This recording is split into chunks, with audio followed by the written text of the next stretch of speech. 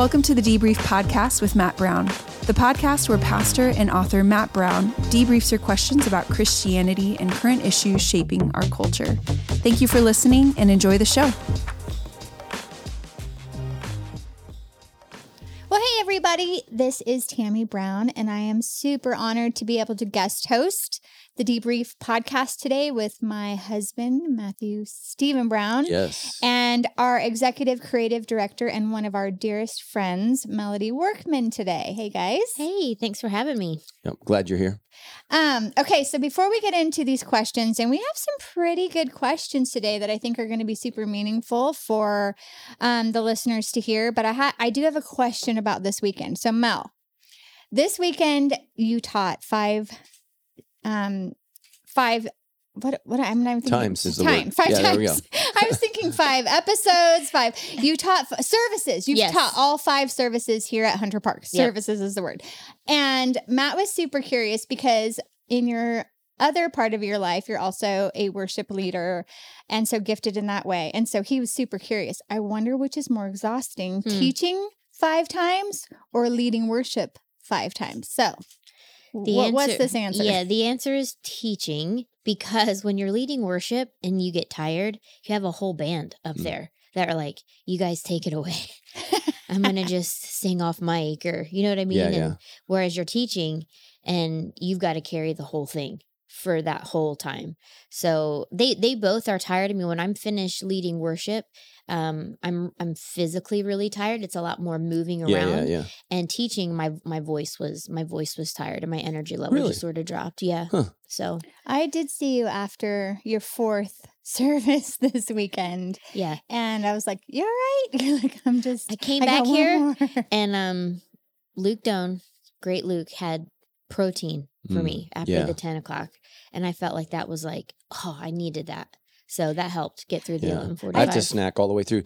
Did you ever feel like, did I already say that? Did you ever get lost in your message? Yeah. Yeah. The interesting thing though was what helped me with that was the new faces in the room. Okay. So I'm looking at her. I haven't seen her before, so I know I haven't said this before. Okay. Which was I probably should do that.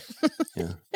Just a little trick. Yeah, sometimes, especially, and it's not actually Tammy 5 times, it's 6 because you have to count the recording message. Yeah. On Thursday.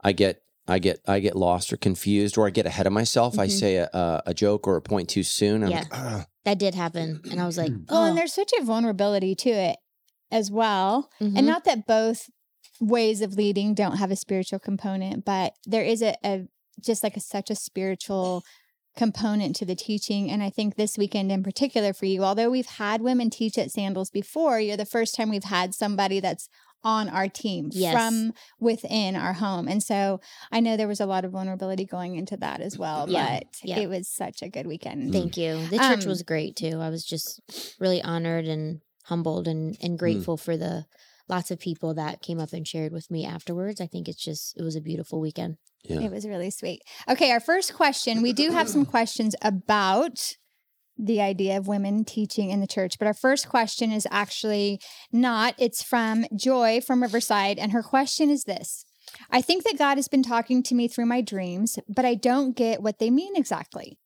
My first dream was God being at my door, a bright light at my door, and there being a whole line of people waiting to get prayer from him. The next dream was me hugging him and then waking up.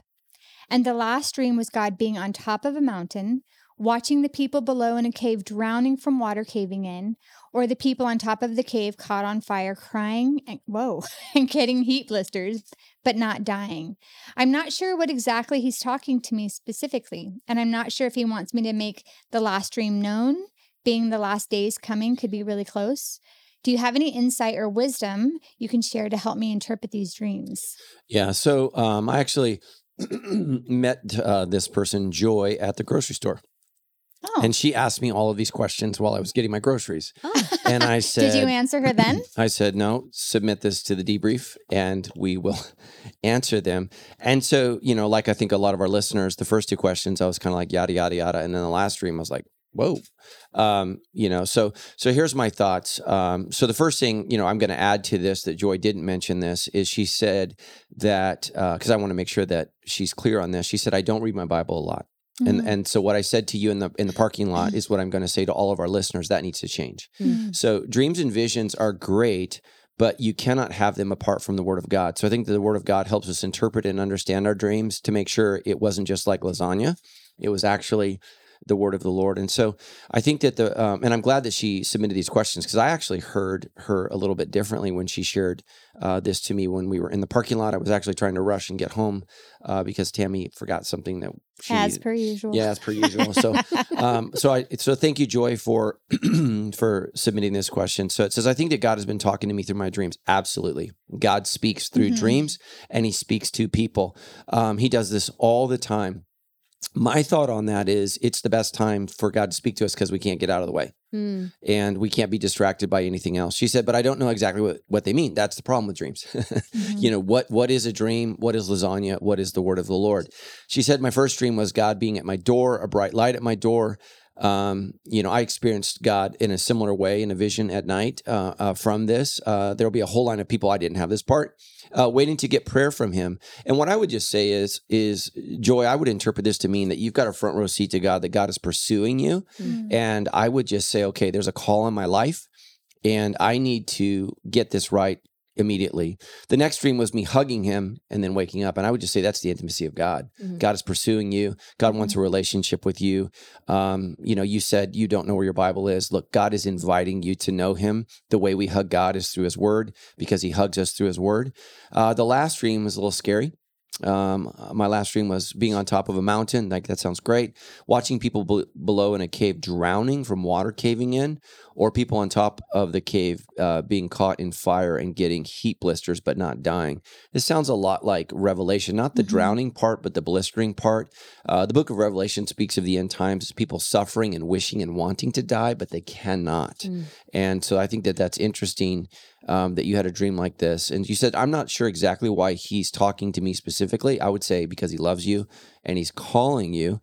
And I'm not sure that he wants me to make the last dream known. Oops, we just did. So being that the last days could be really close. Absolutely. We've been in the last days for 2,000 years. Jesus could come tomorrow. He could come today. He could come before this episode releases. And so do you have any wisdom or insight that you can share to help interpret these dreams? Again, get in the Word of God, get in a small group, get in the church, because clearly God has identified you as someone that he wants to speak to. And I don't think that these are just random dreams. I think these are a call by the Holy Spirit trying to draw you in. But again, with dreams, which part is God? Which part is our subconscious? You know, I mean, that's an area where it's very, very difficult to understand. But I would just say, Joy, the Lord is speaking to you. The Lord is calling you to him personally. So here's what I would say. The only way that we can hug God personally is through Jesus. That's the only way. Yeah. Jesus is the only way that we have access to God. And so what I would encourage you to do is just to repent of your sins, place your faith and trust in Jesus, and say, God, draw me close, and he will. And so for those listening, you know, Jesus said, no one can come to me unless the Father draws them. And that's what's happening to you, Joyce. The Father is drawing you. He's pulling you in. But as God pulls us in, we still have to make a choice. Yeah. It's not enough for God to invite. We have to answer. So Jesus tells stories about letters going out, invitations going out, but they are rejected. And so Jesus tells them, go out into the highways, into the hedges, in the fields, and go and find people that will come, because I want my house to be full. And so everyone is invited, but few people answer the invitation. And so, Joy, I hope that you will answer the invitation of Jesus. And I know when we met, you were super emotional, and I apologize. And let me just say this to everyone out there who encounters me out in public. Look, I have a life too. I have things that I have to get to. And if I stopped every time somebody needed me to stop, I would never get anywhere. And so, Joy, I just want you to know that you matter. I'd probably get upset when you're late with my dinner ingredients. And what did I tell you when I got home? I said, the weirdest thing just happened to me. And not that doesn't normally happen, because weird things do happen to me all the time. But, you know, Joy, thank you for a couple things. Thank you for being real in the parking lot and saying, hey. You know, she said, are you Matt Brown? Which thank you for not confusing me with Kevin Bacon. I appreciate that. So my favorite one was a guy in a grocery store asked me, he says, anyone ever told you look like Matt Brown? And I said, I am. And he dropped his groceries. And the 16-year-old behind the counter goes, who are you? And I go, no one important. That's But- not true. Well, yeah, I'm important Especially to. me. Yes, thank you. You're the beloved of God. Yeah. man. I was going to say, when you came home and shared that, one of my first thoughts was like that is a really heavy weighted kind of a dream to have. Yeah. But it was such a reminder that there is a spiritual reality that awaits. So it's like we want to teach and preach so much about the love of God, but Right. there is a judgment coming that Revelation speaks of. And it's interesting that I think God's giving her a personal reminder, Joy, if you're listening, how sweet that is and such an opportunity that is. Right. And that maybe the part of that, what that might be speaking is God drawing you into yourself or back into him Right. yourself. Mhm. And then, I mean, the ripple effects of that in the world around you and the people you know, of you just being a reminder of the importance of being right with God and knowing God Right. and sharing that. And there's nothing that gets us more right or share something more than when we believe it for ourselves. So whether it's a product we use, like this Yeah. is the best Yeah. hair, like when you believe something to be true because you've experienced it. And I feel like you share it with people. And I think God gave her this experience. That's maybe not just for her, but to share with others. So, Yeah. Okay, our next question comes from Jonathan. Jonathan is from Moreno Valley, and it says this: Dear Pastor Matt, I want to say thank you for teaching on such a controversial topic. Amen. I know that it's not easy, and I appreciate your hard work to see out the truth of the scripture and teach it to all of us. In your recent She/Her message on the weekend of April 29th and 30th, you talked about the word prophesying and not knowing exactly what this gift is. In addition, you said that when you're teaching, that sometimes you're also prophesying, and this is confusing. Can you clarify the definition of prophecy and preaching/teaching? Right. So the best definition of question. prophecy is in 1 Corinthians chapter 14, where Paul says it is for edification, encouragement, and I forget the third word. I don't have it in front of me. Can you guys Google that? That's 1 Corinthians chapter 14. I'm going to guess it's Is that for probably, good works? I don't know. So I don't know the translation.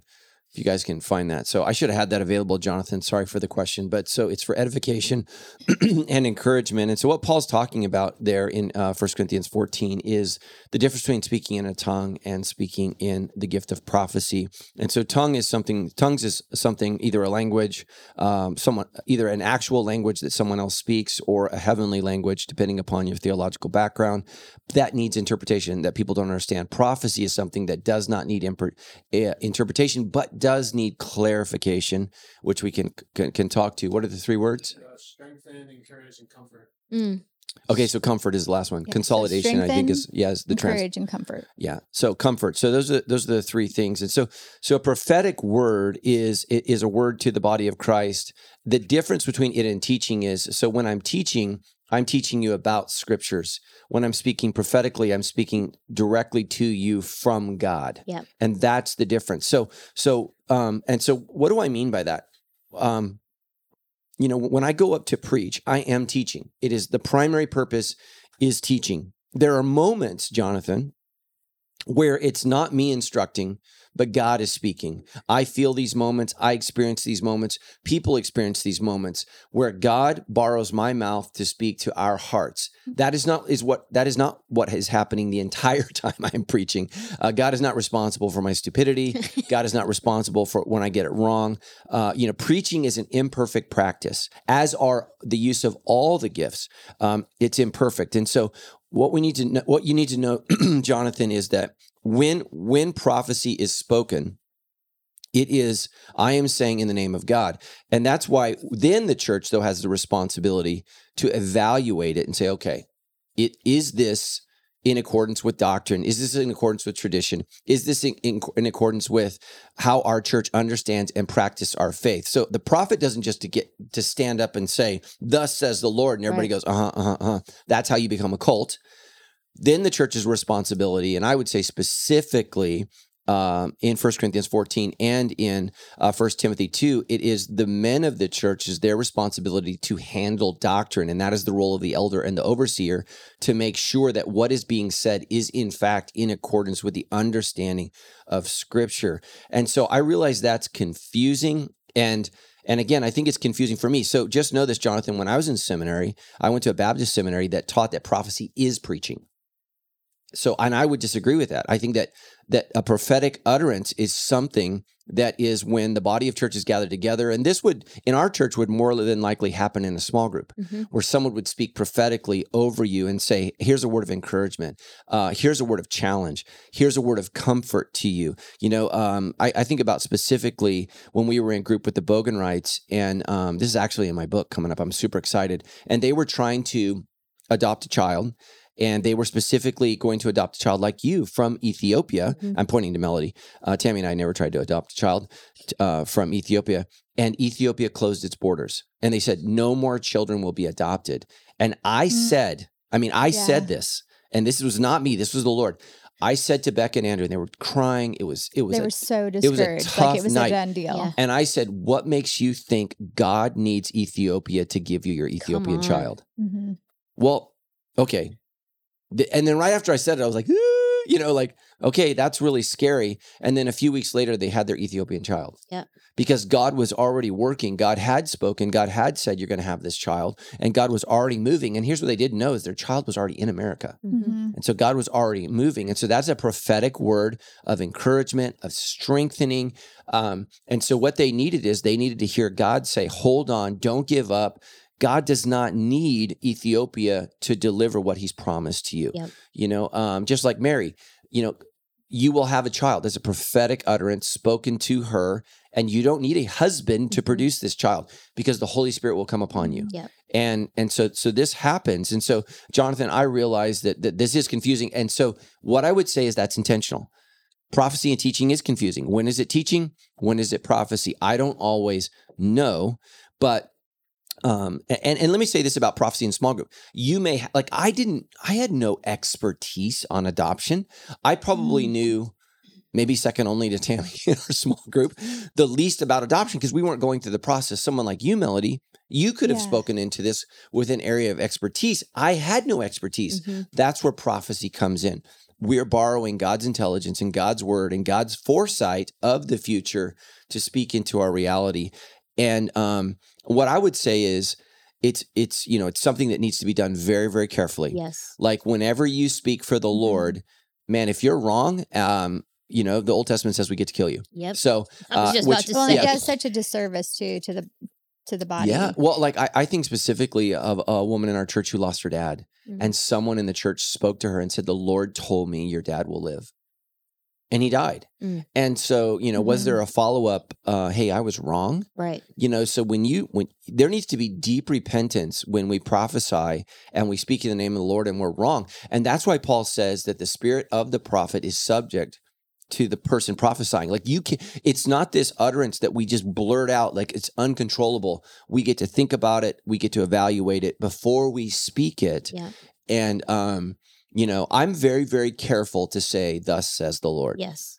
I say, I feel like God is saying, I think God would say, I feel God's leading me because I've been wrong. I've been wrong before. And good, well-meaning Christians have been wrong.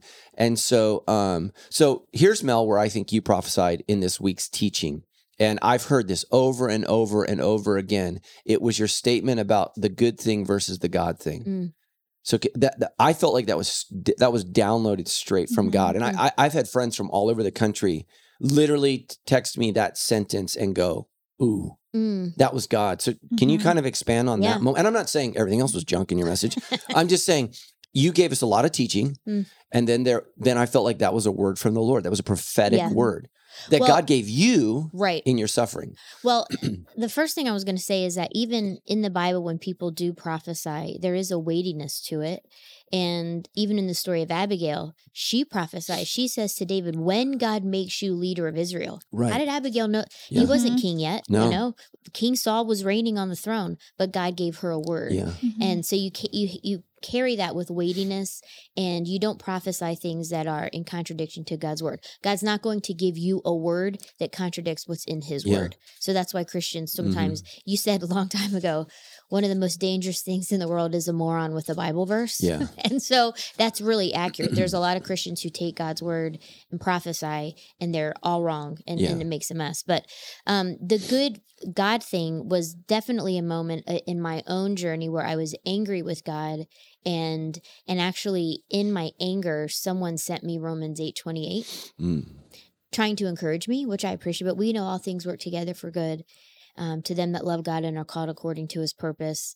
And in their effort to try to comfort me, which I appreciated, I basically said, this isn't good. Right. This isn't good. None of this is good. None of this feels good. This is not any of the good things that I had marked out for myself. And I just got real with God about how angry I was that he promised good and this didn't feel good.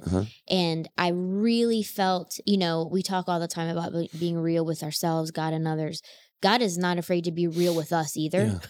And so in that moment where I was just lamenting and kind of venting to him, which he's also not afraid of, about this not being good, he just asked me that question. Has your good become your God? Have the good things I've given you become the objects of your worship? And of course I was like, no. But then I started thinking about it, because we can conjure up a lot of images about what worship is, but worship is really what's captured the attention and affection of our heart. And so when I started thinking about all of the good things that I have that I'm grateful for, and I said in the message, it's not wrong to want good things. No. We're normal, like we're human. It's wrong to worship them. And so we have to come to a place, and God is very good at bringing us to a place where the good things that we have that we're experiencing either fall away, change, don't end up the way we thought they would. And the question then is, do I still believe God is good, even though this isn't good? And even as some people were talking to me, some mom came up to me and she said, I think I worship my kids. And I said, and your kids make a terrible God. We are all struggling so much with allergies today. I know. Thank you, God, for this rain, but also all of us. So if you hear us sniffling, sneezing, we're coughing, being moved by the Spirit, and we're moved by today. allergies. But that's just the reality. We can take anything that's good, and that can become the object of our worship. And God, is speaking to us saying, that will eventually fail you. It may not fail you today. It may not fail you tomorrow. But it will eventually fail you. And it is the thing that kind of shocks us when it fails us, because we're just like, but it's so good. Like, how could a good thing make us stumble? But it can't. Anything that takes our eyes off God, makes us that. I had a question for you, Matt, in regards to the definition of prophecy, because when we've talked or explored in the past about the idea of having the gift of prophecy, there is a truth telling. So there's like a foretelling. That's sort of what you just went over, which is like speaking something that God's downloaded to you, that's a truth for people, but that does lean into that there's a truth telling component to it, that I think people have, like part of the teaching, preaching, from my understanding. So this is why I want you to correct me. Welcome to Matt and I's at home table talk, everybody. Is if you guys need a mediator, is just this idea of like part of that prophesying is speaking truth. Yes. And when we're speaking truth, like you mentioned some small group examples, speaking truth into each other's lives, part of that is saying, no, this is what true, like you're having a hard time seeing it, but this is a truth. Can you sort of weave that component into the gift of prophecy or prophesying? Yeah. So this next week we're going to cover Huldah, and so that's part of what she does is she tells King Josiah. No, it's okay. She tells King Josiah. She said, "You're right. This will happen." And so she's affirming truth. She's affirming God's truth. And so where is the gift of prophecy, like in Romans 8:28? And so the gift of prophecy is to clarify what that verse means. And what that verse means is that God's not going to bring good out of your husband's heart attack. God is going to bring good out of all human suffering, in that in the end we will be conformed to the image of his son, and we will be saved in heaven. But I remember when Hillary Clinton was at the 9/11 memorial, just after that event. And so many young people don't remember the chaos of that event, but it was awful. And I remember Hillary Clinton saying, and I agree with what she said. She said, there's no good that can come from this. Losing 3,000 people in such a horrific way. This is not a moment for God works all things for good. Right. This is a moment of lamentation. This is a moment of grieving and suffering and just saying, this is hell on earth. And as Christians, then we say, but there will be a day when God makes all things new. But in this life, every time I see that actor, the funny guy on Saturday Night Live that's skinny, he lost his dad, was a firefighter in that event. Huh? Pete Davidson. Pete Davidson, he was just on the news for shoving that person at the Knicks game. Every time I see him, I just feel so bad for him because I think, what might he have been like with a dad? But he doesn't have a dad because his dad ran to save us. And Pete Davidson's not heroic. He's kind of slimy. He's dark. He's confused. And again, his life has forever negatively been affected because his dad ran in to save us. And so is God working in the midst of that? Yeah, but Pete Davidson's always going to have that loss and that heartache and that suffering and that pain. And that is real. And we don't need to minimize that or gloss it over or put a bumper sticker on it and say, or tell him this 9/11 happened for good. Like God's going to make that good, that just doesn't. Yeah. That doesn't land. Sometimes evil, is evil. And there are people theologically that struggle with that because they say, well, Good Friday, right, is the worst day in human history and God worked it for good, but it was still evil. Right. It was still awful. It wasn't good. Jesus still didn't want to go through with it. Yeah, it was terrible and suffered. And Jesus died with questions. Right. Why have you forsaken me? It was so excruciating. And so I think that we need to speak truth to that. And so what is the role of the prophet when, Melody's husband's had a heart attack and somebody stupid says that? The role of the prophet is to say, hey, back the heck up. That's not what that verse means. You're using it out of context. And the best thing to do when people are suffering is to sit in silence with him, not say something stupid. God needed a pretty flower. That's why he took your mom. Thank you. Well, and there's also this thing that we do as Christians, and we really need to stop doing because we do play like we know the mind of God. Yeah. Is when God answers our prayer one way, and then someone's going through something similar, and we try to encourage them by telling them that God's going to answer their prayer the same way. Yeah. God may heal someone from cancer, and then he may let someone die. Even when Jesus was on earth and the multitudes would come to him for healing, he didn't heal everyone. Right. Do we understand why? We don't. Yeah. We don't understand why. We don't understand the mind of God. And we have to come to a place at some point in our faith where we relinquish the idea that we can understand the full mind of God. Right. That's what makes him God and us not. And at some point we have to go, I choose to trust you and I choose to surrender because you are God and I am not. And that's never fun. Most of the time it's painful, but it's necessary as we worship him because he is not us and we are not him. That's good. Yeah. One of my favorite verses, because I think, so oftentimes people say, well, God's in control. And I always say, in control of what? God is in control of what he chooses to be in control of, and you are in control of what he's placed you in control of. So this brother comes to Jesus and says, tell my brother to share his inheritance with me. Do you know Jesus' response? He says, what does that have to do with me? God is saying, look, that's a family dispute that you two need to work out, and that has nothing to do with me. And so oftentimes we have families in our church that are praying for God to heal their family, and God is saying that is for you to work out. Yeah. You need to deal with that. You need to go over that. And we're saying, well, God in his time, and God is saying, and this is where Jews and their theology is much healthier than us as Christians. Jews take the Psalms literally, that the heavens is the Lord and the earth is ours.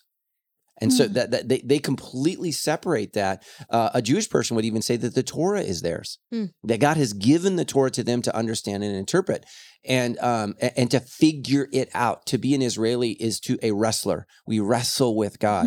Like I just made it like I'm Israeli. I'm not. I have 0% Jewish according to 23andme.com. But we actually have to use our brains and navigate life and figure these things out. And the role of prophecy is something that can help us do that. So where is God in that? Especially when there isn't a direct verse. Right. Because there isn't a verse for every stupid situation that we face in life. And so we have to be able to discern and say, okay, where is God in this? And I got to say this. If you are a prophet, you have to get used to not being listened to, because I cannot tell you how many times I've told people in our church, I would not do that. That is not what I think you need to do. And they go and do it. And then they are mad at God. And I'm like, I've had people sharing with me the decision they're making, and I'm like this. I'm like, oh. He doesn't hide it well. Yeah. One of the reasons that you had Mel on today, Matt, was because she did teach this past weekend, and there's a lot of question about that. And so these are not questions that are having behind Melody's conversation. She's a part of this. She understands the situation of this, the history of it, the tradition of it. And so this next question does lean into this past weekend's sermon. It is from Amber of Riverside. Right. And it says this. That was a beautiful transition, by the way. Just want to mark that. And Thank you, because you know it's not easy. Really beautiful. Sorry, carry on. I just had to Thank you, Mo. mark that moment. Okay, Amber from Riverside says, my husband and I had a really good conversation after church this Sunday. Starting out good. We both agree Melody is such a gifted speaker and she delivered a great message. We would agree with that, which is part of why you were asked to teach, because you do have the spiritual gift of teaching.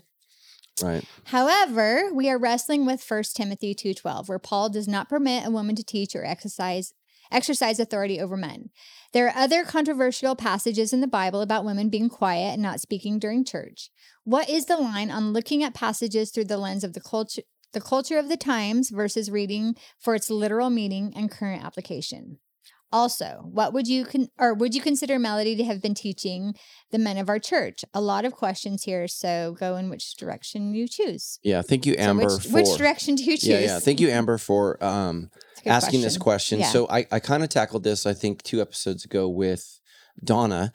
And so there are really 2 prohibitive passages in Scripture about women speaking in the church. So the first one is exactly what you said, Amber, 1 Timothy 2:12. The second one is in 1 Corinthians chapter 14, verses, I think, 33 through 35. And again, I don't have my Bible in front of me. I actually lost my Bible. I know, Matt's so For the sad. first time in my life, I lost my Bible. He left it in a hotel at a conference. Yeah, too many hotels, too many nights. So I had to buy a Bible. Oh, that would make me so sad. It's super I sad. love 'Cause my he had it Bible. dated and I'm good. Yeah. I'm super. I've had that Bible for 10 years. Yeah. So I'm super bummed about it. So here's the thing is, so Amber, I'm super glad that you and your husband had a really good conversation after church about this. That's super important. I also agree that Melody is a gifted speaker. That's why we had her speak. Thank you. I thought she did a great message. So we're tracking right there. However, we were wrestling with 1 Timothy 2:12. And let me say this. I remember specifically we were having when Sandals first started, I think we had like 5 church members. And on Thursdays, we would do Bible study time together. We would read a chapter and discuss it. And I remember, I kid you not, as a pastor of this church, I'd never heard this verse before. So we're all gathered around, and 1 Timothy 2:12 is one of the most difficult passages, bizarre passages, weird passages in Scripture. And I remember Janie Waybright, we got done reading, and she goes, "What the heck is this?" And I just remember thinking, I don't know. I had no idea what to deal with it. And so here's what you need to know. So 1 Timothy 2:12 is the specific passage that you've asked about. So I'm going to deal with that one and not the 1 Corinthians chapter 14, verses 33 through 35 passage. It says, where Paul does not permit women to teach or to exercise authority over men. Okay, so here's the issue. We know that women are instructed to teach in Scripture. We know that women did teach. So if you go back to the message a couple weeks ago, we have Phoebe, who's a teacher. We have Priscilla, who's a teacher. We have, who am I missing? We know that women did teach. We know that women did speak. Jason has 4 virgin daughters, and I know that's weird, but they were not yet married. They were virgins. Philip has 4 virgin daughters who prophesy in the early church. We know that in the book of Acts chapter 2, they quote Joel, that when the Holy Spirit comes upon, that God will speak through women. That is one of the evidences of the coming of the Holy Spirit, is that women will prophesy. So they did speak. So here's where I work on this. The Apostle Paul, some say wrote 10, some say 13 books of the New Testament. Only 2 of those books that are attributed to Paul address the prohibition of women speaking. The other 11 do not mention it. So when I look at that, what I'm going to say is that women did speak, and that was the norm, that they did participate in the local church. And in Corinth and in Ephesus, there was a problem. There was something that was happening in the local church. And here's the thing that you need to know. We are reading personal letters from the Apostle Paul to real people that he knew and had a relationship with. In Corinth, the Apostle Paul pastored Corinth longer than any other church, 2.5 years. we know that the Apostle Paul personally discipled Timothy. So the prohibitive passage, here's the first thing I want you to notice, Amber. The Apostle Paul tells Timothy that women must not speak in the church. He does not tell Titus the same thing. So if I was Titus, I'd be like, wait. Why does Timothy get this instruction and I don't get this instruction? So that's the first thing that we need to ask. Why wouldn't Paul tell Titus, the same thing that he told Timothy? So that leads me to believe that there was a specific problem happening in the Ephesus church. Yeah. And so the argument there makes more sense because, in Romans 5, Paul doesn't bring Eve up at all. Mm-hmm. Never does he blame Eve for the sin. It is Adam. The book of Romans is more theological than what the Apostle Paul is trying to make in 1 Timothy. So it's all Adam's fault. Adam brought this sin into the world, and the new Adam, Jesus, is going to cleanse us of this sin in the world. So why Eve? Here's what I think, and we don't know. And you just need to trust me on this, Amber. I just read the Southern Baptist commentary. I downloaded it yesterday because Southern Baptists have not produced a commentary on 1 Corinthians for 25 years. Wow. And you know why that is? Because they don't like what the Bible says. and it drives me crazy, but thank God they got this guy named Mark to translate it, and I bought his, and I read what is his take on these passages. Here's what the Southern Baptists, which is a conservative, fundamental group who do not allow women to teach. Okay, they kicked Beth Moore out. Here's what he says. There are over 20 leading commentaries, including Mark Fee, Bruce Fee? Gordon Fee. There Gordon we go. Fee, yeah. Gordon Fee and then F.F. Bruce. Two major scholars who believe that women should be able to teach and preach and that these are not prohibitive passages. That's the Southern Baptist commentary. It leads with that. Yeah. So if you hold to the fact that women can not teach or speak, you're in the minority of the understanding of what the New Testament says. So Amber, I know that means nothing to you. You and your husband are having a conversation, and I understand that. And I feel you. I just interviewed Dr. Buchholz, who's what is he? Astrophysicist. I had him for Algebra 1. Okay, that's my extent. So I am not an expert in all things. So I understand that. But here's the thing. Are we going to prohibit women from doing what we know they did in the early church because of two texts? One that may be a variant because it moves. So the Corinthian passage, sometimes it occurs in verse 33, sometimes it occurs in verse 40. Whenever you have a moving verse in the scriptures, you're to question it every time. Mm-hmm. That is the beginning of textual criticism 101. You don't build a theology around a moving verse. My interpretation and understanding of 1 Corinthians 14 is it doesn't fit. I don't think it's what Paul said. I think it's a scribe inserting it because he's trying to make sense of what your question is with 1 Timothy 2:12. So here's what I think, and I think I said this with Donna. The church in Ephesus was the center of the cult of Artemis. Artemis was the belief in a goddess whose pastors and priests were women, and to be a man to serve in I'm using the word church, in their temple, you had to castrate yourself, cut off your penis and your balls. So testicles. Sorry, we have ladies here. Thank you. So there was the complete opposite of our understanding. And that's why I think he's saying, look, the reason men need to be in charge in the church in Ephesus is because Adam was created first, not Eve. Nobody needs to know that who's a Christian. But if you are from the cult of Artemis, and so here's the word. So you said are not to teach or exercise authority over men. The word authority there is authenteo, and it is only found in the New Testament there. It is the rarest of all words in the Greek New Testament. There are about 15 words the Apostle Paul could have used for authority. He could have used kurios like Jesus does. Do not lord it over them like the Gentiles do.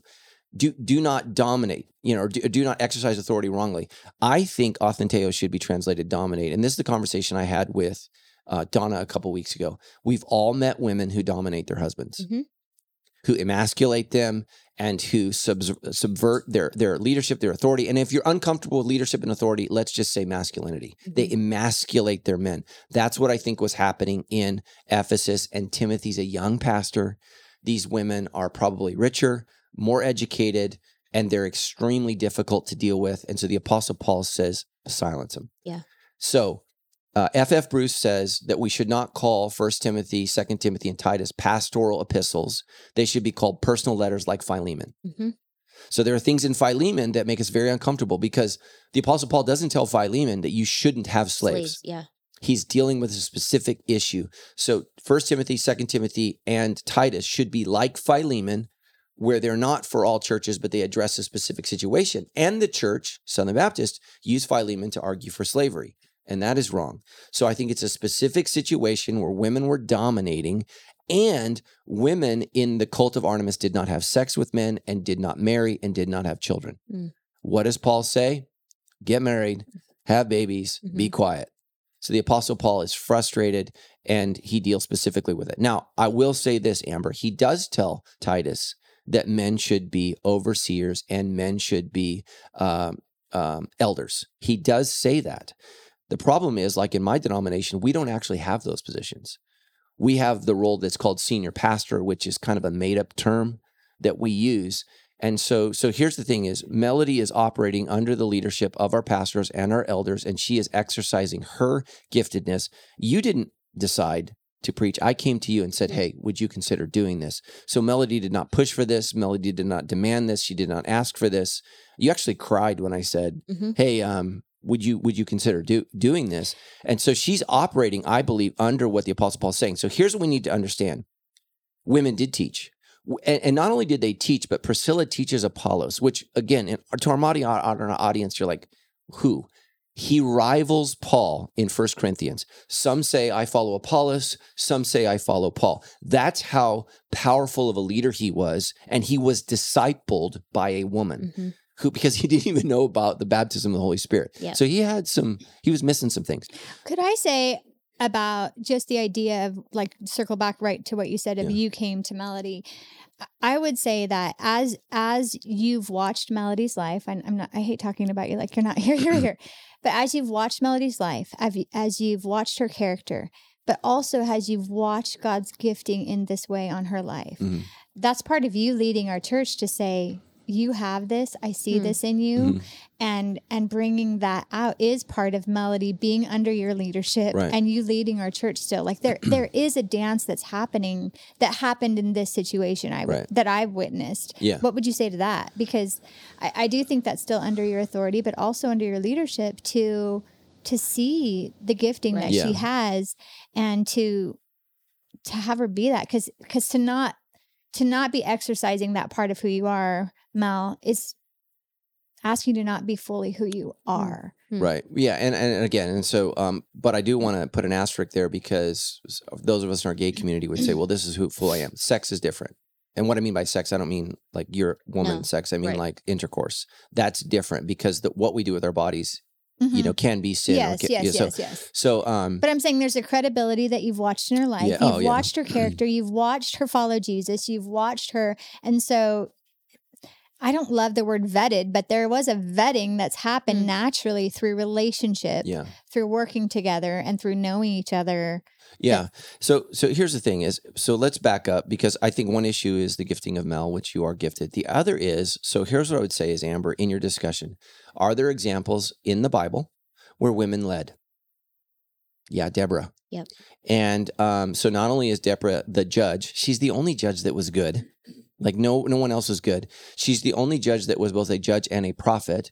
She's the only judge that is honored by God. And the people of Israel lived in peace for 40 years. And then this next week, we're going to cover Huldah, which is, the female prophet who speaks and really leads Josiah to become a king unlike no other. He's the best king that nobody knows of. Here's what the book of Kings says. There never was before or after a king like Josiah who did right in the Lord's eyes. Right. And what did Josiah do? He listened to the prophetic utterance of Huldah. Yeah. So, and his desire was for her and, to listen to her and to submit to her. And she was a woman married to a man who worked in the wardrobe section of the temple. And so, Amber, so here's the thing is for everybody listening, because we're going to get the hate mail, you're allowing a woman to exercise authority. I would just say, does the Bible allow women to exercise authority? And I've just given you two examples that you cannot refute. They led, they had power, they had authority, and they spoke. Who did they speak for? For God. Right. So they exercised those authorities. Did we see that in the New Testament? Yes. Corinth had a problem. It was a mess in every way. But one of the women leaders that comes out of that church is Phoebe. So Phoebe becomes the theologian to help the church in Rome interpret the book of Romans. Yeah. So if you go find an old King James version of the Bible or an old English Standard Version, like 100 years old, it will say the book of Romans delivered by Phoebe. Mm-hmm. Like, that's the Mhm. intro, and that's the last verse. I think in Romans 16, does it end in 30 or 27? I don't know what.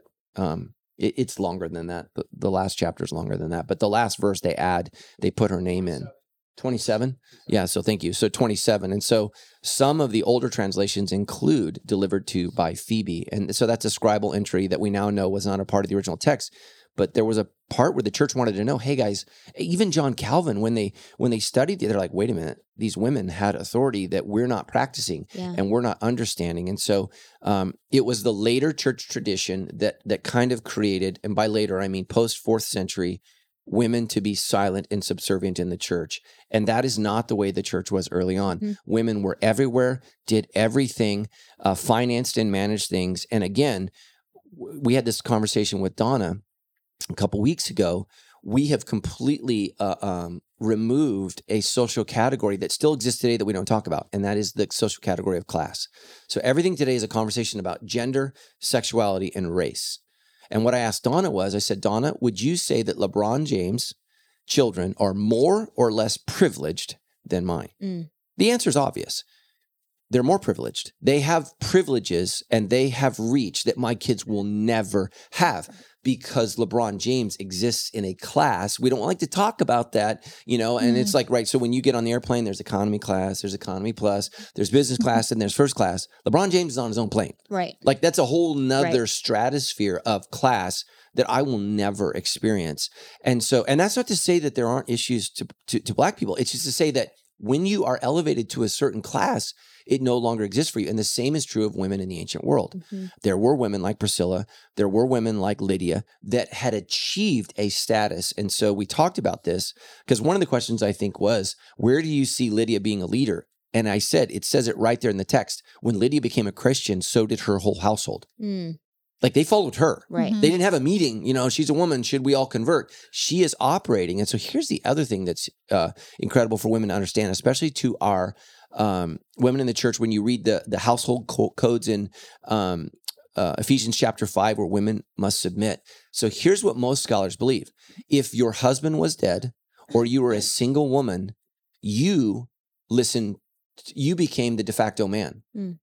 You didn't go, oh, I wish I had a man so I could be under his covering. Lydia operated as the head of household in her house. Mm. And it was just assumed. Yeah. And so because she owned property, she ran a business, she was, a modern day businesswoman in an ancient world. And so she didn't see herself as subservient. Now, there would have been classes like, for example, if she had a meeting with the Roman emperor or a Roman senator, where then she would become a woman again, because class always matters more. Right. And, there were elite classes in the Roman world. So that's why the Apostle Paul's citizenship was so important.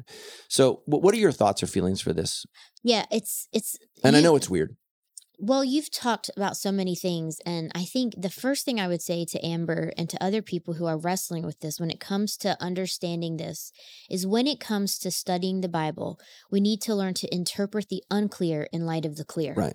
The things that are unclear or controversial, we can actually study more and then find and get clarity from that. So early on, when I realized that, I felt like I had the gift of teaching, but I was not in a spiritual atmosphere conducive to bringing that out in me. Mm-hmm. I actually had well-meaning people suggest that something was wrong with me because I wanted to teach. Right. And people that I respected who I thought knew the scripture. So the first thing I had to do was I had to go into the scripture for myself because I felt like I was being as humble and as real before God as I could, and not trying to seek after something that I didn't have, but something that I did. And then if I do have it, if that's the actual truth, I'm responsible to steward that. So how do I do that in light of where I am? Right. So as I began to study, of course I came to 1 Timothy 2, of course I came to 1 Corinthians 14. But even when you look at 1 Corinthians 14 and you understand the plight of women at the church in Corinth who weren't educated, weren't able to understand the language, most likely were sitting through a church service that they could not understand. And while they couldn't understand it, they began to talk to each other and got loud and got disruptive. And Paul said, hey, if you don't understand what's happening, go home and ask your husband. In the broader context of 1 Corinthians 14, he's talking about letting things be done decently and in order. So that understanding makes sense. Same with 1 Timothy 2. Paul disciples Timothy. Timothy's emerging as a leader, and he's counseling him for where he's at in ministry. When you then zoom out and look from Genesis to Revelation, what you talked about with the women at the resurrection, what you talked about with Mary sitting at the feet of Jesus, what we've seen with Miriam and with Huldah and with Queen Esther, and we go on and on and on. Those two verses that we sort of extract and pull away don't make sense in light of everything else that the Bible says.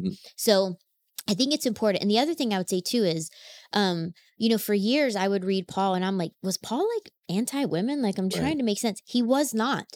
And when you look at the church in Colossae, the church in Ephesus, the church in Galatia, and he writes to them, he writes passages that are very all-inclusive to edify each other, to teach one another, to speak to each other, to sing to each other with psalms and spiritual songs.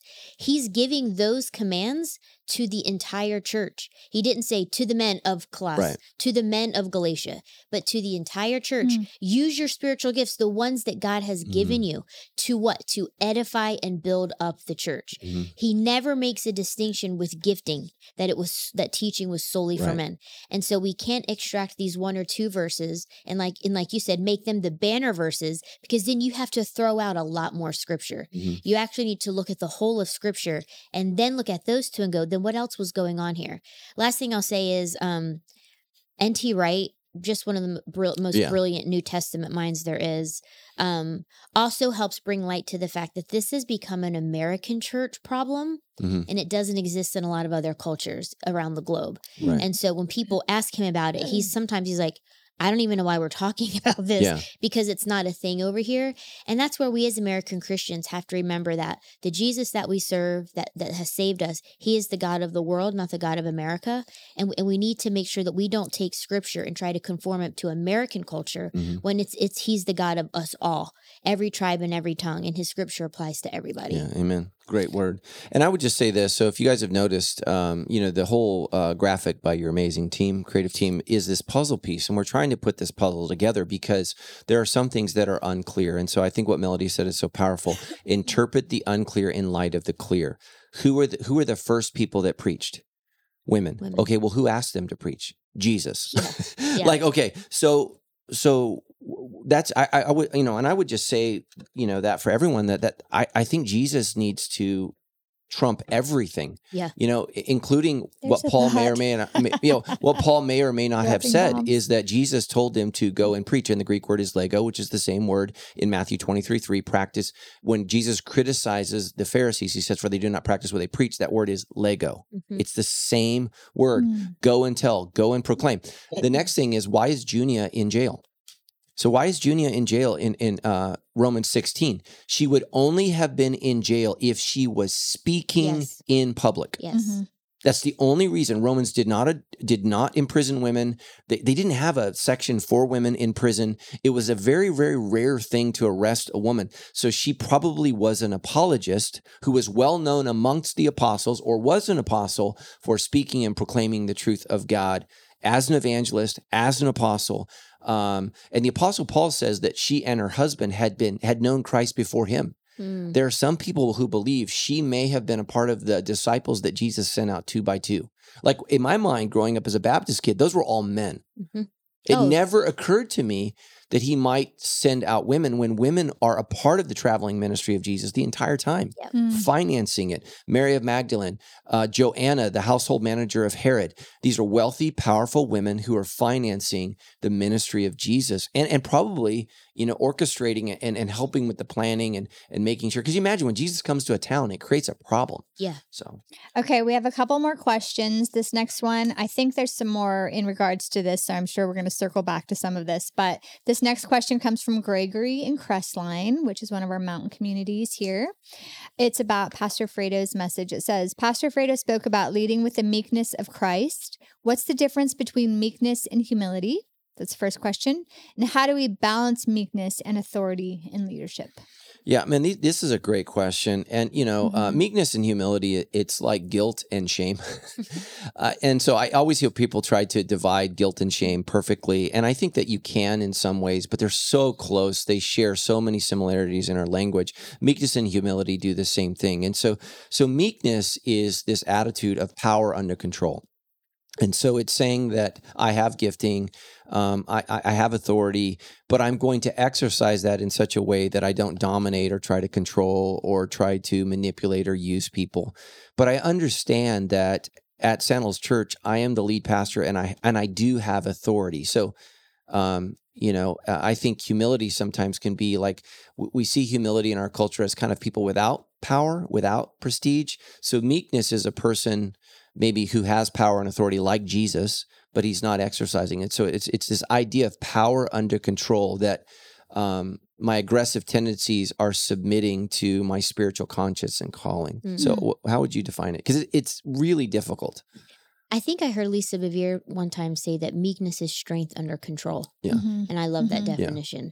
Yeah. Meekness is not weakness. Right. I mean, that's sort of the bottom line. Mm-hmm. And so I think when you lead with confidence rather than arrogance, I think you're walking in the direction of meekness. Mm-hmm. That's good. Arrogance is, look how good I am. Confidence is, I've been given a gift by God to steward, and I will walk in humility as I seek to obey him. Mm-hmm. And I think then you're moving in meekness. I think when you walk in arrogance is when you're walking away from that.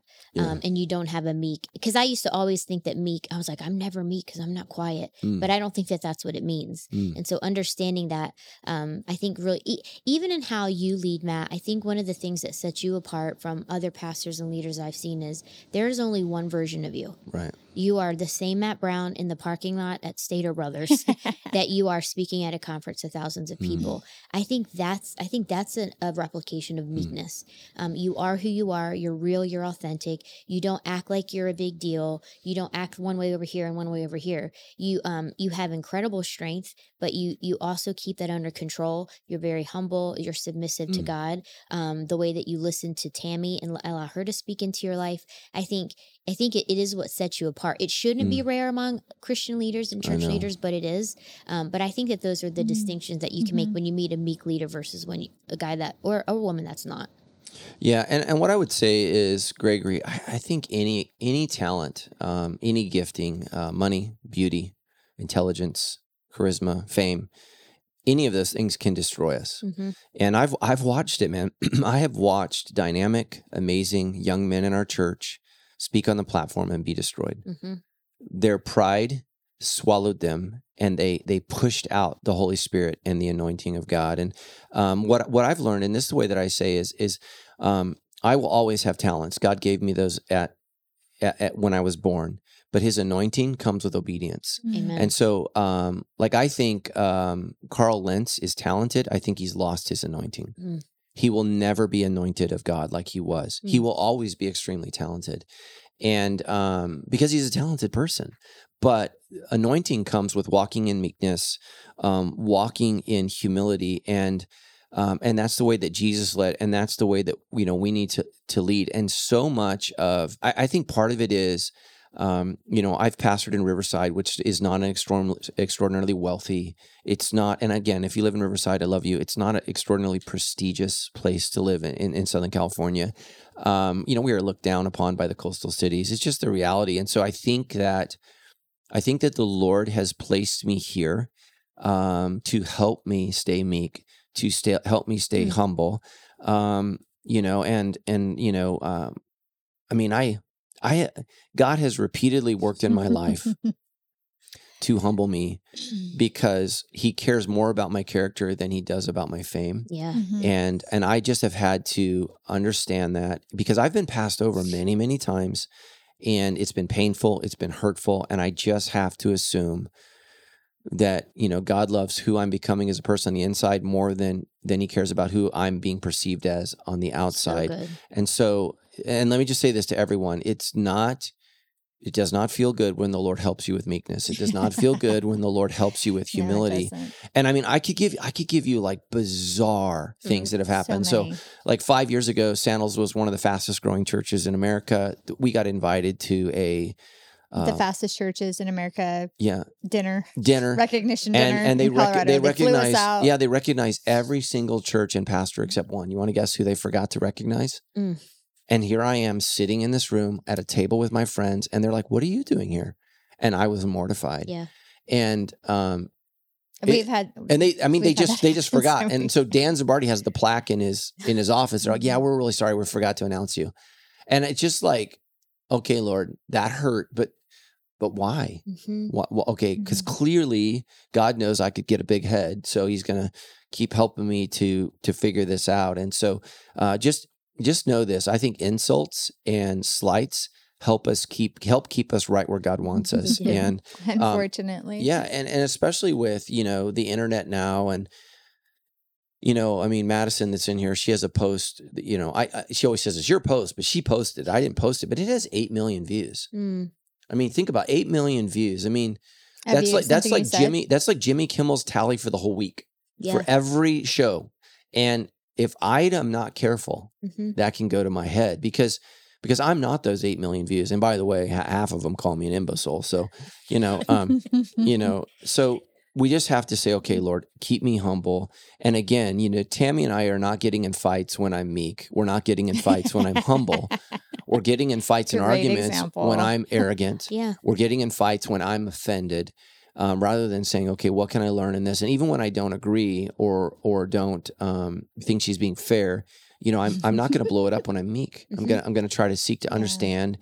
And somebody challenged me this years ago. They said, when you speak like you're right. When you listen like you could be wrong. And so that's just something that's always stuck with me. So when Tammy's... I've never heard you say that. Well, there's a lot in here that you don't know about. Well, looks like we still have a lot to learn after 30 years of dating. And so that's what I married. try to do, because one of the things I've been repeatedly confronted with, even in counseling, is I'm not a good listener, especially when I'm offended. And I have a pastor friend of mine who was counseling one of the leaders in our church, and the two leaders were talking, and he told me, he said, "Okay, I want you to repeat back to me what she just said." And the other leader could not say one thing. And I remember when Tammy and I were in counseling, the first thing we did was Tammy shared. I asked her 10 questions. I asked 10 questions that he had written down. And then he said, "Repeat back to me her answers." Dude, I got like 5% right. And here's what he said, our counselor, Mark. He said, "Well, I was writing her answers down. Do you want to hear them?" And I wasn't even close to the person that I claim to love the most. I wasn't even close to what she said. And the truth is, I started panicking, and I'm a 3, so I started lying and making up things that I thought maybe she said. She probably said. Thank you for that authenticity. Yeah, and again, so argue like you're right. So when you're a leader, preach like you're right, but listen like you could have been wrong. And so when people speak, rather than getting offended, and like a couple months ago, remember when that person questioned, "Hey, I felt like you shamed me because we watch online." I did. I'm sorry. Because I get offended when people would rather watch online at home than come to church. But I would do the same thing if I had to make a choice, and especially if we were, we had a family member. I was going to say you wouldn't do the same thing because we go to church whether we're on vacation. I know, but if we had a family member that was, in a certain situation, immunocompromised, which they did, and I made them feel bad, and he said, "I feel like you shamed me," and I was like, "Because I did."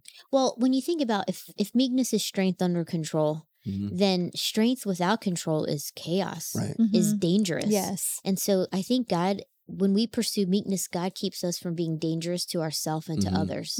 And that's what good leaders should pursue. Right.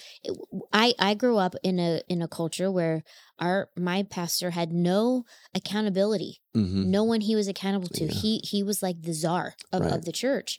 That's dangerous. That's when we can veer into cult-like, situations. But humility and meekness keeps you before God. God, fill me. God, use me.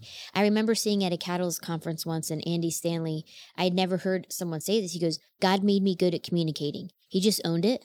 And I looked around like, is it okay that he said that? But he was making it clear. God made me good at this, so I'm doing it. God could decide tomorrow that I'm not going to be good at this anymore. Right. And I can't form a thought or create a sticky statement or do whatever. So as long as I have this gift, I'm responsible to steward it. Mhm. But God gets to say how long I have it. It's not me, Yeah. And I was like, Yeah. that's both confident and humble at the same time. Yeah. And that's what I think God wants. Yeah. He wants the church to walk in the gifts that he's given, recognizing their gifts, and he can take them away at any time. Oh, man. So the Lord actually did that to me once. I don't think I've ever told this story. So Sandals really struggled for 2 years. Those of you guys who weren't here at the beginning, Madison was here. So we really struggled. I mean, it was really, really hard. We didn't break 100 for a year. I mean, and then our second year, we broke 200. And then something happened. The Holy Spirit decided to show up, and we were like 250, 300, 350. I mean, each week, 400, 500. And we were going through this series, the 5 love languages, and I was preaching through it, and I realized God made me good at communicating, and I was loving it. I was loving it. And I remember it was like week 6 in the series, and we were growing. I mean, I think we broke 1,000 in that series. Like, and Sandals is really big. So people are like, it was a big deal. This is like 2000, 2001. We broke 1,000. And I remember that week prepping, I spent more time picking out my shirt than I did prepping for the message. And right before I walked out the stage, I heard the Holy Spirit say, I'm going to watch. We'll see how you do. And let me tell you something. I'm having heart palpitations dude, right now. I bombed. It was so bad. Nothing worked. Like you said, Annie, like I couldn't remember a sticky statement. I couldn't remember my words. I was panicking. And I think that week Tammy and I were at the grocery store, and some young kid screamed out, "Hey, are you Matt Brown? It's so cool." Like, that was the week where I started to get recognized. And I remember afterwards in the lobby, this woman came up to me and she said prophetically, "What happened to you tonight?" Wow. And I said, "Okay, Lord, I'm never doing that again. Holy Spirit, I invite you to be a part of this ministry for the rest of our lives." Because, it's a delicate thing. And, one of my friends, he pastors a huge church in Georgia. He texted me last week, and he's from England. He pastors in Georgia, which is weird. But he said it amazes me that at Sandals you just keep grinding. I don't and I get it. It's the Holy Spirit. I learned early on, I cannot do this without you, God. I need you. We have one last question for this episode, and this comes from Rita in Lake Arrowhead, which is another mountain community in our area, and it does circle back to this weekend's message. So it says this: I had a question regarding Sunday sermon with Melody Workman. While I enjoyed the sermon, that always sounds like a lead up, like, while I enjoyed the sermon and I have tremendous respect for Melody, that's good, I did not feel that the sermon was something that would have been appropriate for all. I think that she could have given this talk at a women's conference. Does this mean that Sandals Church is going to have women pastors, teachers doing sermons on Sunday? Please don't read into the question that I'm against this. I'm merely asking the question, is Sandals going in this direction? Yeah, so Rita, I apologize. I did my best to let you know that we're going in this direction, but apparently I have failed.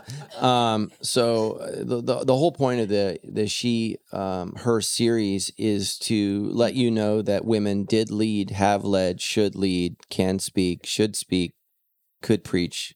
But I feel like a total failure right now.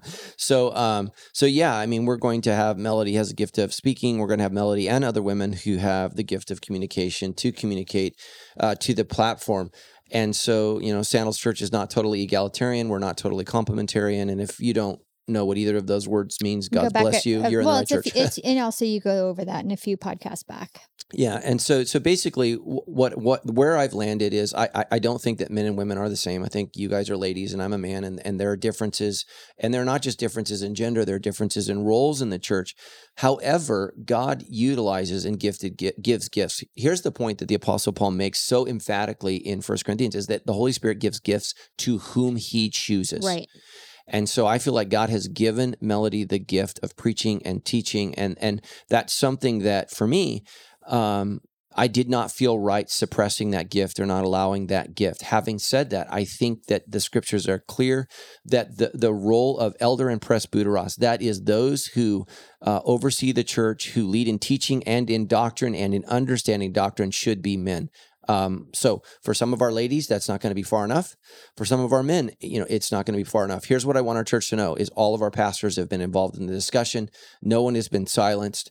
I am not aware of any pastor that is not in agreement with what we've done. I think there are some pastors who think we should have gone further than what I am allowing us to go. And the reason for that, Rita, is because I cannot allow myself to go further than what I believe the Word of God says. So I must not violate my own conscience in terms of understanding what the Scriptures teach, because the Bible says that as the chief elder of our church, that I must watch my life and doctrine closely, because it will both save me and those I teach. And so I take that responsibility very, very seriously and very, very heavy.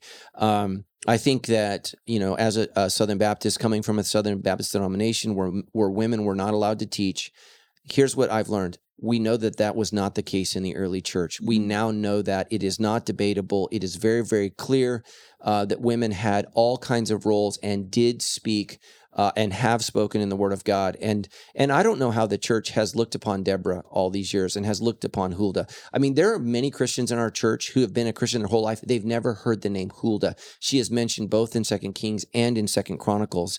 And so here's how I interpret 2 Kings and Chronicles. It's like the Democrats had a book and the Republicans had a book, and they both wrote a book on the history of the church.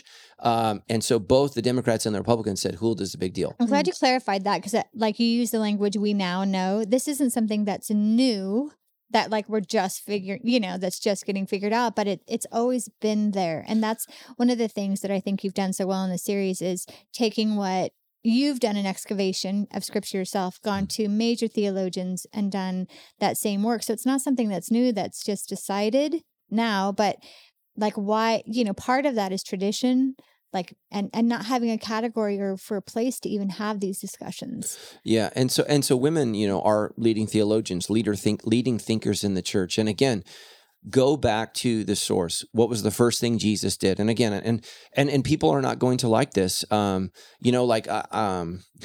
have a good friend of mine who believes that pastors should preach verse by verse, book from book. And I said, well, is that how Jesus preached? And he said, I am not a preacher like Jesus, an itinerant preacher that goes, I was like, well, shouldn't we be? But literally what the decision he's made is he has adopted tradition over the way that Jesus taught. Jesus never went through Leviticus verse by verse, but what he did do is he quoted from it. So, love your neighbor as yourself. That's Leviticus 19 or 18. I can't remember which chapter. So can you guys put that in the show notes? I think it's Leviticus 19. That's where love your neighbor as yourself comes from. And Jesus pulled the most important thing out of that book, because Leviticus is contextual towards Jews living under Mosaic law, and Jesus is preparing us to transition for the church. So what do we need to know for that? You got to love each other. Yeah. I want to address this question and then have both of you guys sort of speak to it. But it says, I did not feel that the sermon was something that would have been appropriate for all.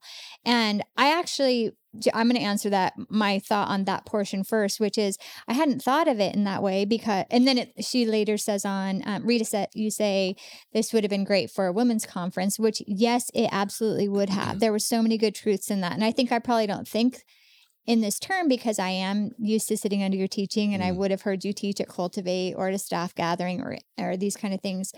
So I didn't think about this one way or the other. But one thing that was so interesting to me is Matt and I were in the lobby on Sunday at Hunter Park. It actually was the men more than women who came up to us and said, I've never thought about this. I never thought about that. I never thought about this. I mean, you had points about knowing when to speak and when to stay silent, when to stop being a fool, there were so many points that I think were not gender specific, but human nature relevant. And so I hadn't thought of that. And I was surprised. I mean, we have a friend who's like the manliest man, one of them that I know. His name is Victor, but he came up to us and he was like, this message. And he could barely speak towards it. And that did surprise me. Not because I thought one way or the other, but I did. And so I would say I hadn't thought of it, But I saw in real time that actually wasn't true, that so many men have reached out or said certain points that really resonated with them. And part of that, I think, is because regardless of male or female, when you're speaking the word of God, there is an authority to it. Yeah. Right. And so that does happen regardless if it would have been you sharing that or Matt sharing that. There is an authority that cuts to us that happened. But how would you guys address that portion of the question of, is this for all? Yeah. And so I would just say, let me take this before Mel. I would say, I don't know that I have ever preached a message that's for all. I think people have to sit through it. But Rita, for me to feel the pressure, Rita, and I know you don't mean this, but for me to feel the pressure that I have to communicate in such a way that it touches all 30,000 lives of those who listen would make me jump off a building, and I would have a panic attack and anxiety, and I would just lose it. What I have to preach, Rita, is the message that God has given me. And so what I would say is, as a Christian, not every sermon is for you. But you are a part of the body of Christ, and part of your role as a parishioner, as a member of a church, is to say, Lord, someone needed that today, and I pray that they heard it. And I am here today to do a couple things. I'm here today to welcome people who needed to hear that. I'm here to serve in kids ministry for the moms and for the husbands so that they could have 2 seconds away from their kid. You guys don't know this, but Melody had a woman's kid puke on Saturday night when she preached live. Front row she carpet. vomited. Her child vomited on the front row while Melody's trying to teach and preach. And again, this is no shame on that mom. It's just to say this really happened. And part of the issue is we need greeters that are inviting moms to say, "Hey, we have a great program for your kid." Not that we wanted that kid to be sick in kids ministry, but we're more equipped to deal with vomiting. There's and just a kids lot of dynamics on the Yeah. weekend happening outside of just the message. That's why we come together as the body believers. Yeah, and so some weekends, Rita, it's about the worship. You needed to be there for the worship. Sometimes it's just a word. Sometimes it's just the Lord's Supper. Sometimes it's just a point. And I enjoyed all of what Melody said, but there were a couple of things that God really spoke to me and really challenged me. And I went, oh. And so here's the thing that was bizarre, Melody. So Melody knows this, but I asked you to preach on this passage. I've preached on this passage. And there were things that I got out of it that you saw that I missed. And some of that's just because I'm a dude. I never thought about what it must be like to be a woman and to be carried off in a caravan. I mean, or to have other wives brought into the circle. I didn't think about that, So, and I thought that your gender, your God-given gender, brought out some things that I think as a church we needed to hear. And I think that was important. So I would just say, Rita, we're not going to connect. None of us are going to connect with, Melody and Tammy have to lie and tell me every single week is dynamic. So good. But we're not going to connect with everywhere or everything. And part of what I would say is I think for Mel's first sermon, you got to be careful. And women particularly struggle with this. It's why I love Tulsi Gabbard and not Hillary Clinton. Hillary Clinton sounds naggy. I've never heard Tulsi Gabbard sound naggy. And one of the gifts of Tulsi Gabbard, she says it once and moves on. And for every woman communicator, if I could tell you one thing, say it once and move on. And let the Holy Spirit punch. Yeah. And so Tulsi Gabbard's really, really good at that, but she strikes the right tone. Because we all have in the back of our mind our mothers yelling at us, right? Your mom's here and you never yelled, but my mom was a yeller. And so whenever Tammy is Matthew, I'm like, wow, I just literally am 5 years old. So it's tone. And men have lower tones that feel more authoritative. And so when Tammy used to speak, what would I say? I don't want you to sound like my mother. No, I would say don't sound mousy. When Tammy, there's a lot of things. That's what I used to say. When Tammy gets nervous, when she gets nervous, she her throat tightens, and she gets really high pitched, and I'm like, look, and I want every speaker to say this. It's not just singers who need pitch. Yeah, it's speakers. You've got to learn to pause. I can tell you what my husband tells me. What? Thank you. maybe smile more. I'm like, bro, what? No. Yeah. Well, I told Fredo the same thing. I would say this, though, more than just the pitch or the tone, I think that it's so important. If Matt, if you and I just think about, or anyone listening thinks about either your home dynamic you grew up in or the one that you're leading now as the mother and the father, there are times in our own home, with our own family, that you can say something, same words, Right. same tone, or see a situation that happened with the kids and completely read it one way. And then I'm like, but what about this? Did you handle their heart well? Did you see this? I think the voice of the mother and the father is just so important because we see things differently. We read nuances differently. There are times in our home where things need to be handled maybe more gently. And what's interesting is I think I would say I do that, but I think that's not true. I think there are times where you see the things that need to be handled more gently when I get harsh, and vice versa. And I think in the church as a whole, it is important to hear both the voice of the mother and the father. And I think that's something that you're saying when you say, I've taught on this passage and I never saw certain things. That's because she's a different set of eyes looking at different nuances to life, which is why we're just better together. And I think when it comes to the broader church, speaking on the platform and teaching on the weekends, and just my own personal experience this last weekend of hearing the feedback from the men who just heard something they needed to hear that maybe they wouldn't hear from their wife telling them, you need to know when to speak and when not to speak. Yeah. But Melody can say it on the stage and they can go, I do need to know that in a way that's less. And so I just think the voice of the mother and the fathers in our church is so important. So when I was little, I remember my mom would get my progress reports, and she's in here so she can attest to this. It would say Melody's really bossy, like in my class. And I feel what I wanted to say was my teachers were weak and I needed to be in charge. It's not actually accurate, but unfiltered, immature, bossy. And in the New Testament, it talks about the refiner's fire. Right. Going through the refiner's fire and coming out as gold. That involves struggle. That involves pain. That involved setbacks for me. That involved arenas that I wanted to be in that I was excluded from. And all of those things helped shape in me what I would say is to where I am now, with plenty of room to grow still, that when I'm teaching God's word, I stand very humbly, but very confidently in a place of authority without being bossy.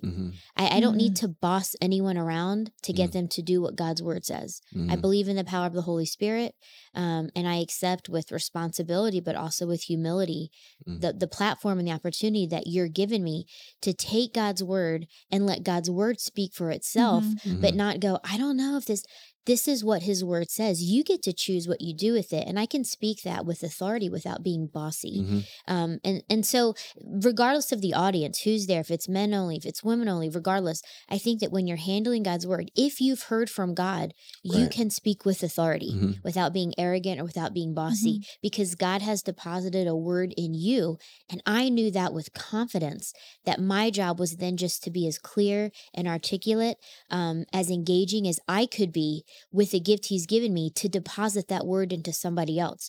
And what God does with that from there is between them and the Holy Spirit. But I've done my part. Yeah. So Rita, hopefully, I mean, you didn't know that Melody was going to be on the debrief today, so I hope you don't feel bad. I think it's a great question. Rita, for your kind words. Question. Yeah. I think it's a great question. And a question a lot of people are asking. I mean, these questions are the questions that you and I have gotten on text messages and emails and are on the Instagram. So these are really great questions. Can I throw one in there? Do we have time for one more? I mean, they have to say yes. It's your show. Yeah. So we have nothing but time. So let me ask you this. I want you to speak to, because so many women in our church are the stronger partner. And I'm not saying you're stronger than Adam, because Adam's strong. He is but strong. how do you function in a marriage where you're not overstepping, you're not what I think the word authenteo means that Paul is talking about in 1 Timothy 12. 1 Timothy 2:12. How do you not authenteo your husband? I mean, how do you not, because, from an early age, you thought you should be in charge of the teacher. So how do you operate in a way where you don't overstep his gifts? how do you not emasculate him? Mm-hmm. So he is from Jersey, which is kind of cheating. But Well, he's hard to emasculate Yes. since like, he's like the size of Thor. yeah, But actually, what's really beautiful about my relationship with Adam is that when we started dating, I was in a pretty apathetic state spiritually, and he was on fire for God. okay, And I grew up in a pastor's home, so I knew God. I knew the game, you know, yeah, but I was just really apathetic. And he began to write devotionals for me to get back into the Bible. wow, He would write them and type them and then print them out on his dot matrix yeah, and rip off the sides. Everyone in the room is young is like, Yeah. what? yeah, And give them to me to help me revive my passion for the word. mm, And then for so many years in our marriage, when there were opportunities not given to me or available to me, I would sit with him in his sermon prep. We would bounce ideas off of each other, and I would sit there and cheer him on as he gave the word. I would sit there and know where he was going in his sermon and go, oh my gosh, I'm so excited for them when he says this. And what he told me was so sweet was he did that for me this past weekend. Mm. I knew when you were going to say, oh, and so it's a beautiful, I think what we share is a beautiful representation of what it looks like when two people who are learning to operate in their giftedness and have made a place in their marriage to steward two callings, not one. God has not called any believer to sit on the sidelines. right, He hasn't said, well, because you're stronger, other partner, you sit over here. No, he's called that other partner to find where they're strong and run hard in their lane. right, So we don't compete with each other. We don't compare each other. He is fully supportive of me and what I do. I am fully supportive of him and what he does. We realize that we are better together for the kingdom of God when we are operating in our full giftedness. And for a lot of women, for a long time, this was me. When you were in arenas where they weren't extending you an opportunity, you really struggled to know what my gifts are. Like, I feel like my gifts are this, but then you keep telling me it's not. And during those worst seasons of my life, it was the voice of my husband that kept telling me, this is your gift. Mhm. This is your calling. God is going to bring this to fruition in your life. Mm. And so when we got through this weekend, he was here for all 6 of my sermons. We just had such a sweet time of celebration together, recognizing the goodness and the faithfulness of God after years that felt like what I called my desert years. yeah, I'm never going to get to do this. Mm. And he was the biggest supporter, the biggest champion. So I would just say to everybody out there, first to single ladies, look for the guy that's intrigued by your strength and not intimidated by it. Mhm. If you marry someone who's intimidated by your strength, you will always have shrink back syndrome. Mhm. And you'll never get to fully exercise your gifts. It is worth waiting on the man who is strong enough in his own right that he applauds you in the strength that you possess Mhm. and doesn't feel like he needs to take that from you or keep that from you, That's but wants good. you to propel forward and do what God's called you to do. So good. And I would say to men as well, if you're married to a strong woman, one of the best things you can do in helping her recognize her God-given strength, don't enable her bossiness. Help refine her towards godliness.